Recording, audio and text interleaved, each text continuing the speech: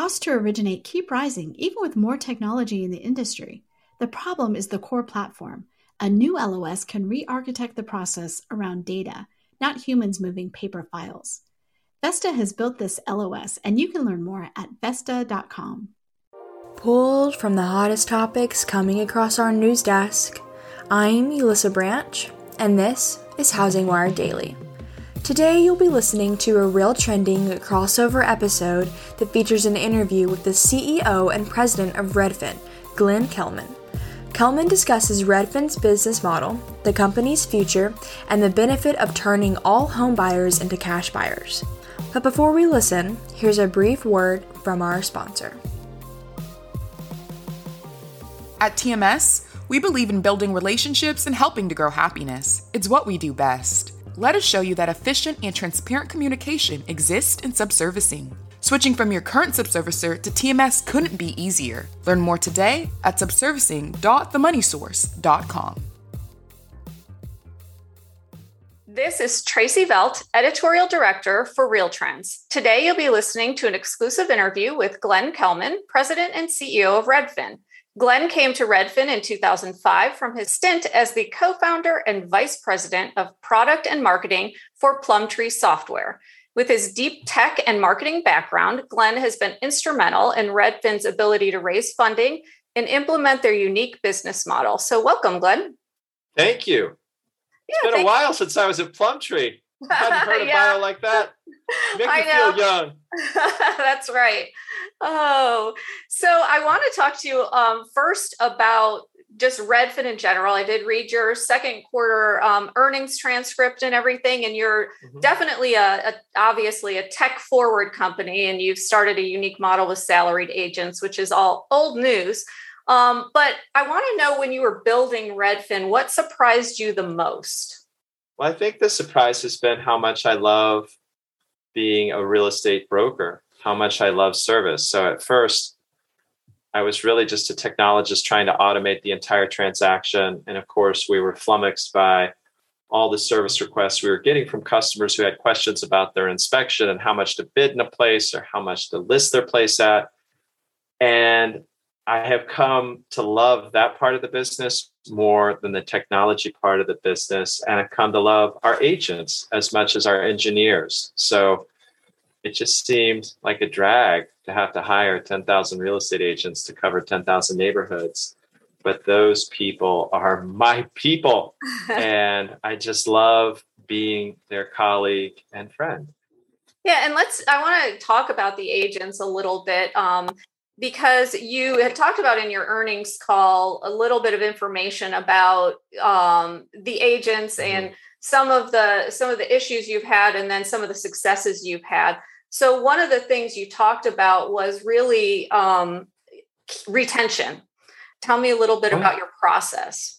So the reason that we talked about it in our first and second quarter earnings call is because we've always talked about how we have industry-leading agent retention. So I think the average for the industry is in the high 20s. Our average has been in the mid-teens. But over the past 6 months, because we had to grow so fast with 100% revenue growth, we brought on a bunch of new agents. And whenever you bring on new agents, some are going to work out and some won't. And that has really put our culture through the ringer, because normally we don't grow that fast. We try to grow 30% year on year, not 100% year on year.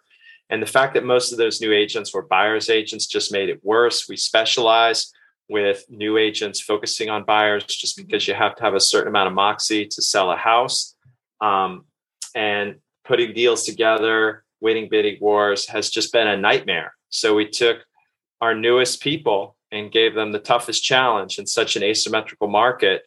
They went into a meat grinder. And it's just been a real moment of reflection for us on how we could do better. Because, as I said, we've always done better at retaining agents. When you offer agents great bonuses and salary and healthcare, and you pay all their dues, and they earn double or triple the industry average, you should have industry-leading agent retention. And we just screwed it up in the first and second quarters. We want to do better. I think some of that is also an artifact of just hiring too fast. In some cases, more than half the agents who left in many markets were asked to leave. I don't think that's common in most brokerages, but we fire about half the people who leave the company because we want to uphold a high standard of service. We want it to be the few, the proud, the Redfin agents. Yeah. And well, I mean, the last year or so has not been a normal market in any way, shape, or form for whether it's selling or managing a brokerage. So, and that kind of leads into my next question, which is, are there any changes in the brokerage environment that have changed the way you operate now? Maybe a change that would cause you to add new services, how you deliver your services, or build customer flow, for instance? Well, I think there are three major trends, at least, that have impinged on my thinking. The first is just this consolidation. So Rocket just decided to build its own brokerage. Better.com, another lender, decided to build its own brokerage. They all see the writing on the wall that the refi boom is going to end and that the only source of purchase applications is going to be buyer's agents. You've seen the same thing with the iBuyers who have started getting into the brokerage business.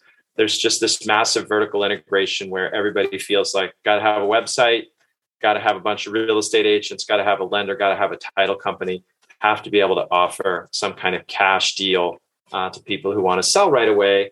And that is just going to put a bunch of pressure on everybody running a brokerage to do a lot very fast to keep up with this competitive environment. And we're not just trying to keep up, we're trying to push the pace.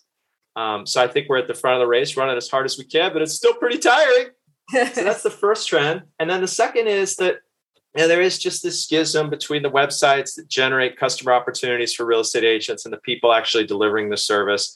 If you look at the trend over the last 5 years, more and more people who want to see a house are asking to see it on the day that they make the request. So we're becoming more and more like Uber drivers, which is driving real estate agents crazy. It forces us to work together in teams. It forces us to get more support staff. But I also think it puts more pressure on these websites to qualify the customers, because if you walk away from a little league game so that you can host a tour on a Saturday afternoon and you find out it's just somebody who wants to see grandma's old house, it drives you crazy. And so that is going to be something that we hopefully can do better, because we've paired the website with the service. When we generate a customer opportunity that isn't an opportunity at all, we don't make more money. We make less money because we've wasted one of our own employees' time. And so that's been a big challenge, because at the top of the funnel, you've got somebody building a website where every day they make the button bigger and more people click on it. But then some of those people aren't taking a real estate agent's time really seriously. And so solving that problem is going to require better partnerships between the people selling houses and the people building websites. And I hope that Redfin can do that really well, because I straddle those two worlds.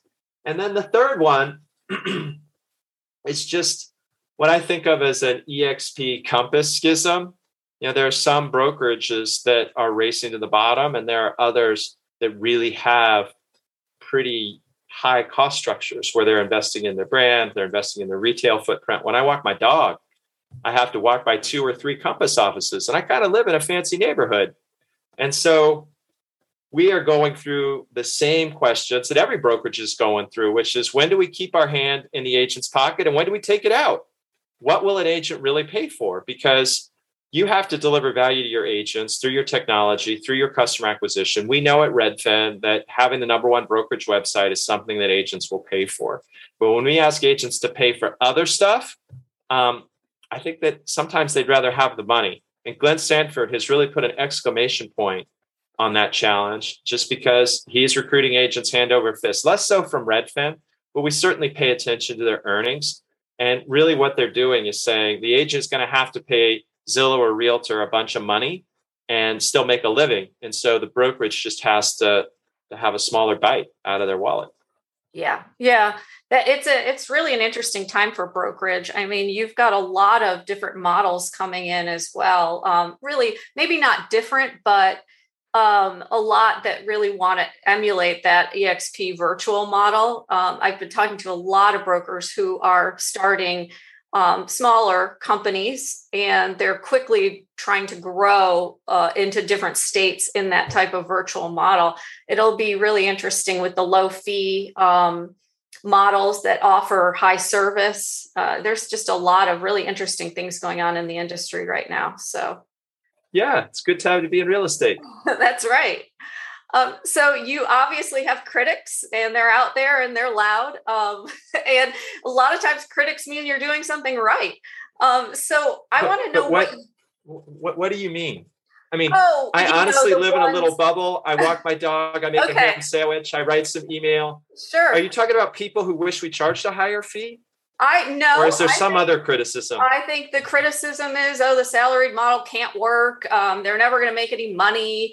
It's just the usual industry talk that I hear interviewing different brokers.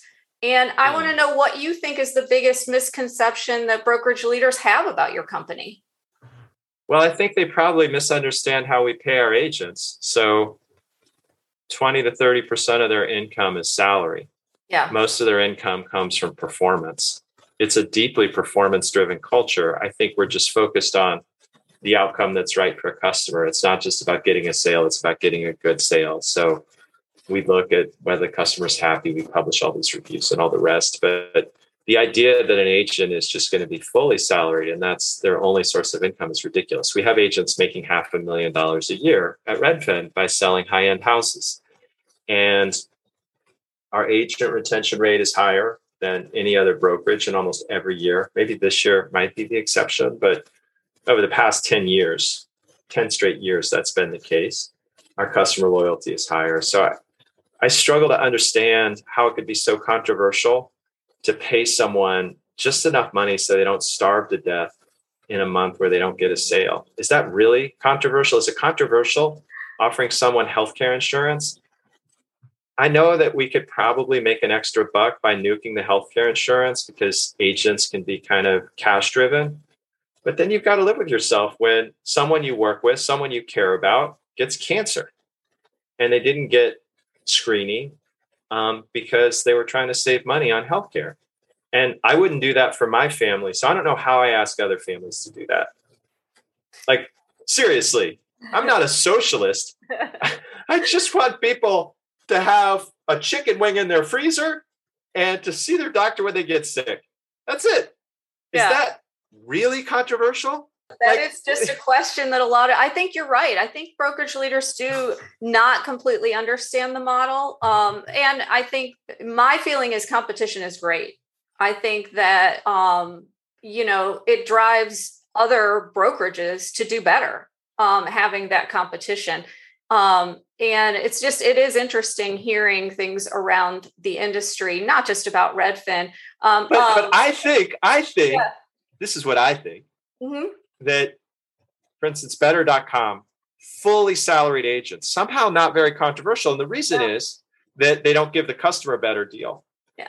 And so the real point of controversy is that we've saved consumers $1 billion in commissions.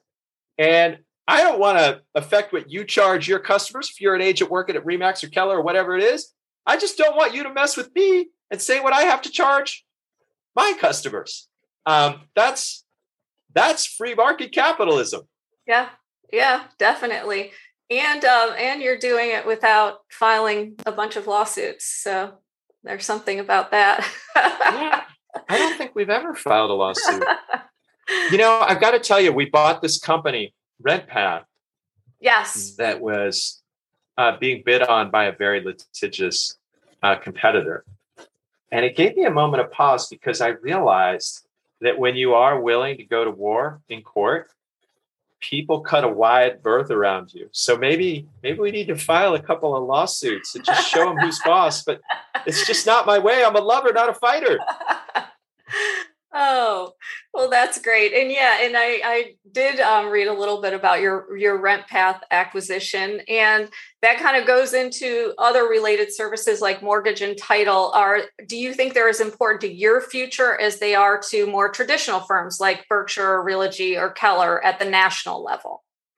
Well, it's important on two fronts. First of all, it's financially important because we spend so much money meeting the customer, winning their trust. We're going to be able to invest more in our technology and more in our savings if we also help them get a loan and handle the closing. Right. But the real issue is that when we combine these services, we can do freaky stuff for consumers that no one's even imagined before. So right now, you go through the most ridiculous process. If you see a house you have to have and you don't have the cash, you have to contact an iBuyer. Maybe it'll be Redfin now. Maybe it'll be Open Door, somebody else. and just sell your property in a fire sale to lay your hands on the moolah. But if you run a brokerage and a lender, and you're the one listing the house, and you're the one who helps them find the new house, and you've already fully underwritten them before they start touring those properties, well, you know that this is a good risk. Because not only do you know everything about the buyer who your agent has been serving, but you know everything about the house that you're trying to sell. And maybe it's not going to sell for whatever you've listed at $750, but it is definitely going to clear $680. And therefore, you should give them the cash to win this bidding war. And so I think trying to take every borrower and turn them into a cash buyer, helping everybody close, not just on time, but faster so that they can compete for their dream home, requires you not just to handle the first part of the transaction, but the whole friggin' thing. And that is brokerage, mortgage, title, iBuying, everything. And it's given us fits. We bit off more than we can chew.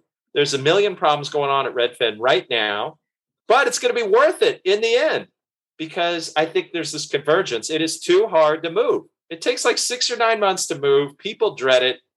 We could make it a lot better if we put together the process of finding a home with laying your hands on the money and actually closing the deal.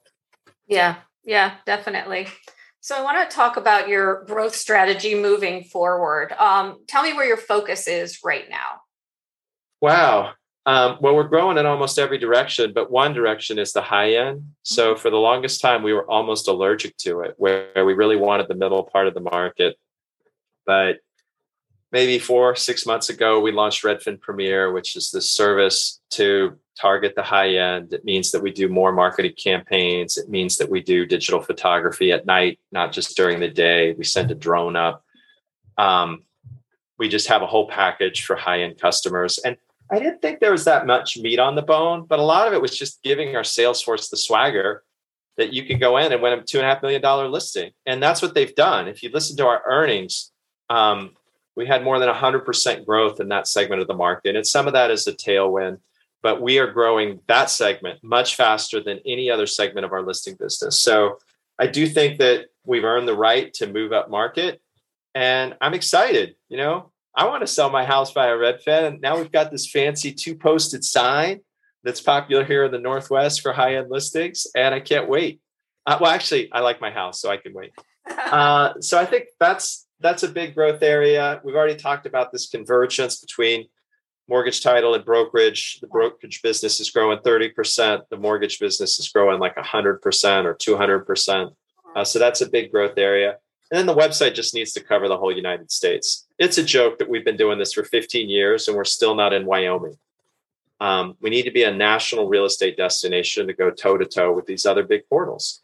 Yeah. So that's going to be a big growth area. Yeah, I did read that, how you're going to be uploading more neighborhood data. That too. Yeah. So, yeah. In the areas we're in, we also want to get deeper data on crime and safety. And we just added climate. And I think we're going to do amenities to just tell you where the coffee shops and grocery stores are if you haven't visited that neighborhood. Yeah, all good stuff. Definitely. So I love your Twitter feed. And I read it all the time. Thank you. I saw that you just had time off for everybody. I thought that was a great idea to kind of go offline and retool. And then the one that I really was reading, and you posted, it isn't just the school district, the restaurant, the airline that needs to treat workers with respect. It's the people being served. It's everyone's job to honor people who make it their life's work to serve us. And that was in response to the airline customer who was out of control on a flight, punched the flight attendant and ended up duct taped to his seat. But it relates to real estate as well. And you discussed it a little bit earlier about, being at a Little League game and rushing to see a house. Mm-hmm. So tell me what you're doing with your agents to really hammer home this message, with regards to real estate. Well, I don't think the agents are the main target for that message. It's actually our customers. And just to step back for a minute to talk about the problem, there is this business theology that the customer is always right. And Redfin has been built in part around that theology, but it's given customers sometimes a sense of entitlement. This is hard to talk about, but my wife is an oncologist and people sometimes treat her as if she's an Uber driver, where you hit a button and instantly something good happens, when that can't always be the case if you're really sick. And they get upset when she tells someone to stop smoking who has lung cancer. Sometimes the customer is not always right. And sometimes we need to treat the person who brings us our food, or the person who is performing a physical exam, or the person who's touring us through a house, not as some service worker who's beneath us, but as a fellow human being, where we respect their time, we respect their craft, and we just treat one another decently. And I guess where the emotion came from is every once in a while, we have told people you can no longer work with Redfin. Mm-hmm. You have been so abusive to someone setting up a tour or to the agent herself that we don't want to serve you anymore. And a few of those customers have called me and said, great, I don't need to use your agents anymore, but I still want you to turn on that button on your website that lets me request a tour. They think that the human beings hosting that tour are like a website feature. Yeah. They're not. And it just drives me absolutely wild. And so I've just seen the covenant between the customer and the real estate agent break down. And I think the same thing has happened where you see people who are rude in restaurants and airplanes and everything else. And if you've dedicated your life to service, if you actually think that it is a good thing for human beings to serve others, it's painful when folks take advantage of that or treat you like a sucker or treat you like dirt when you think that's your calling and you want to help them.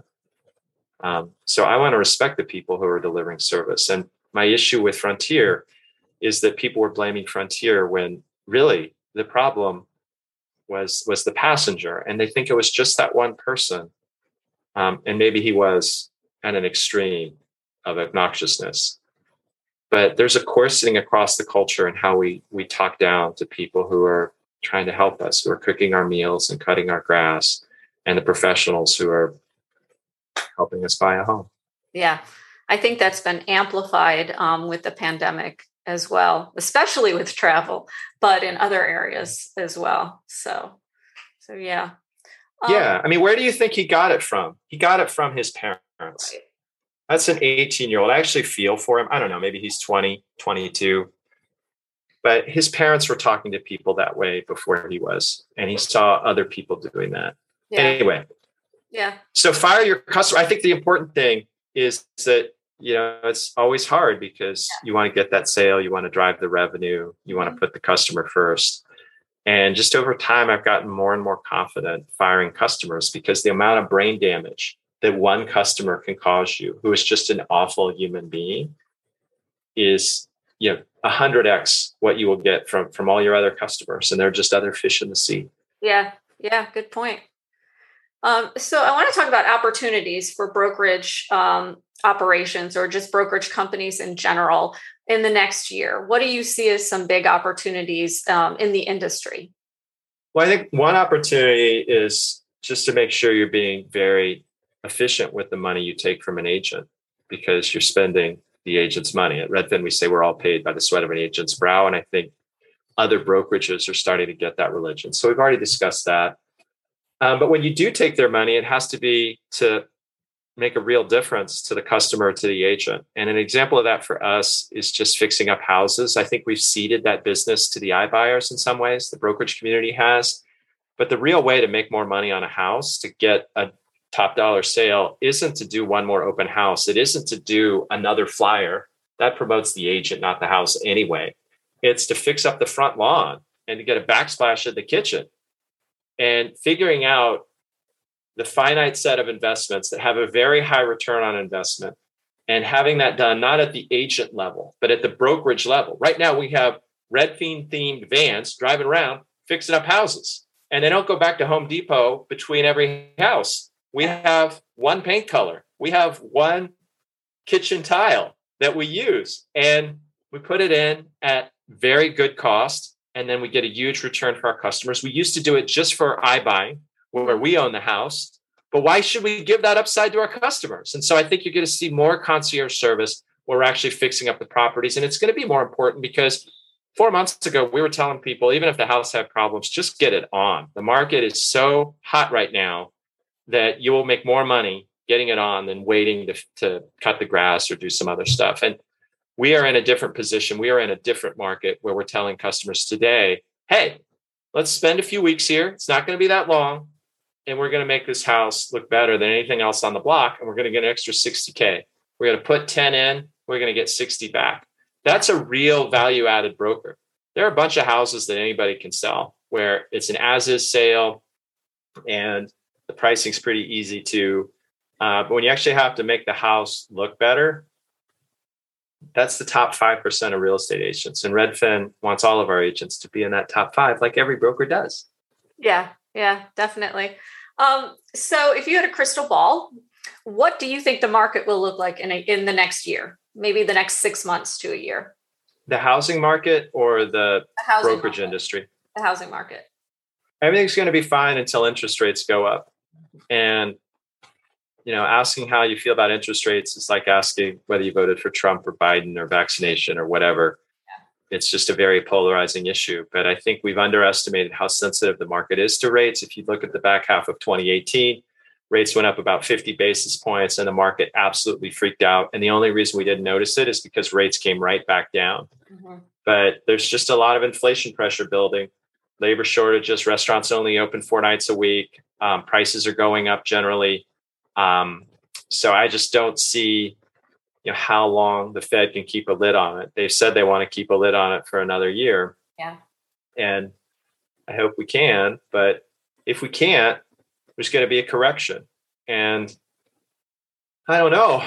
When I was telling you how much money is in the space and how we're sort of forced to compete on so many different fronts because property technology is just overfunded, you would never wish a correction on anyone and certainly not on yourself, but it might be a good thing. Yeah. I don't know. We'll see. Finally, my last question is really, what does the future hold for Redfin? Well, I think that for Redfin, the challenge we have, I'll speak to that first, is just to be the biggest little company in the world. I feel like I'm talking about Reno, but I'm talking about Redfin.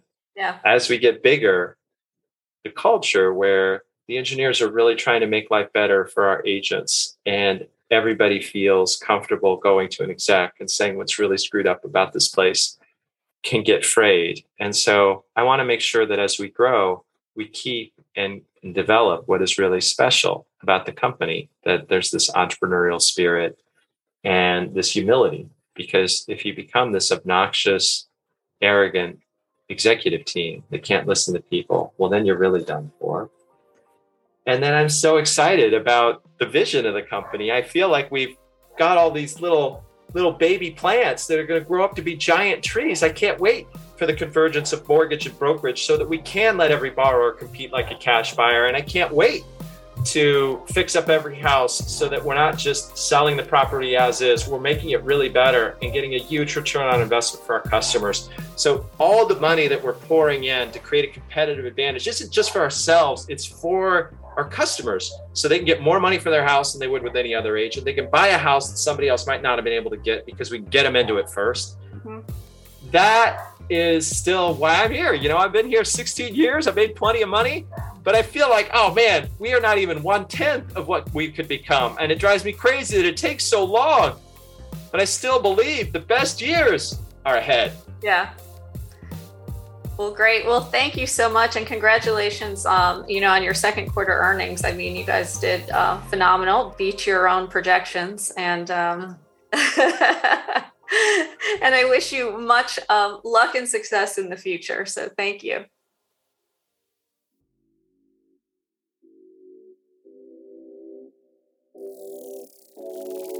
On September 27th and 28th at the Omni Hotel in Frisco, Texas, Housing Wire will host its second annual event, which will be in person for the first time. Housing Wire Annual offers each guest the opportunity to gather with top industry professionals for exclusive content, technology demonstrations, and unbeatable networking. Find out more by going to the Events tab on the Housing Wire site. You won't want to miss out on this event, so register by September 20th.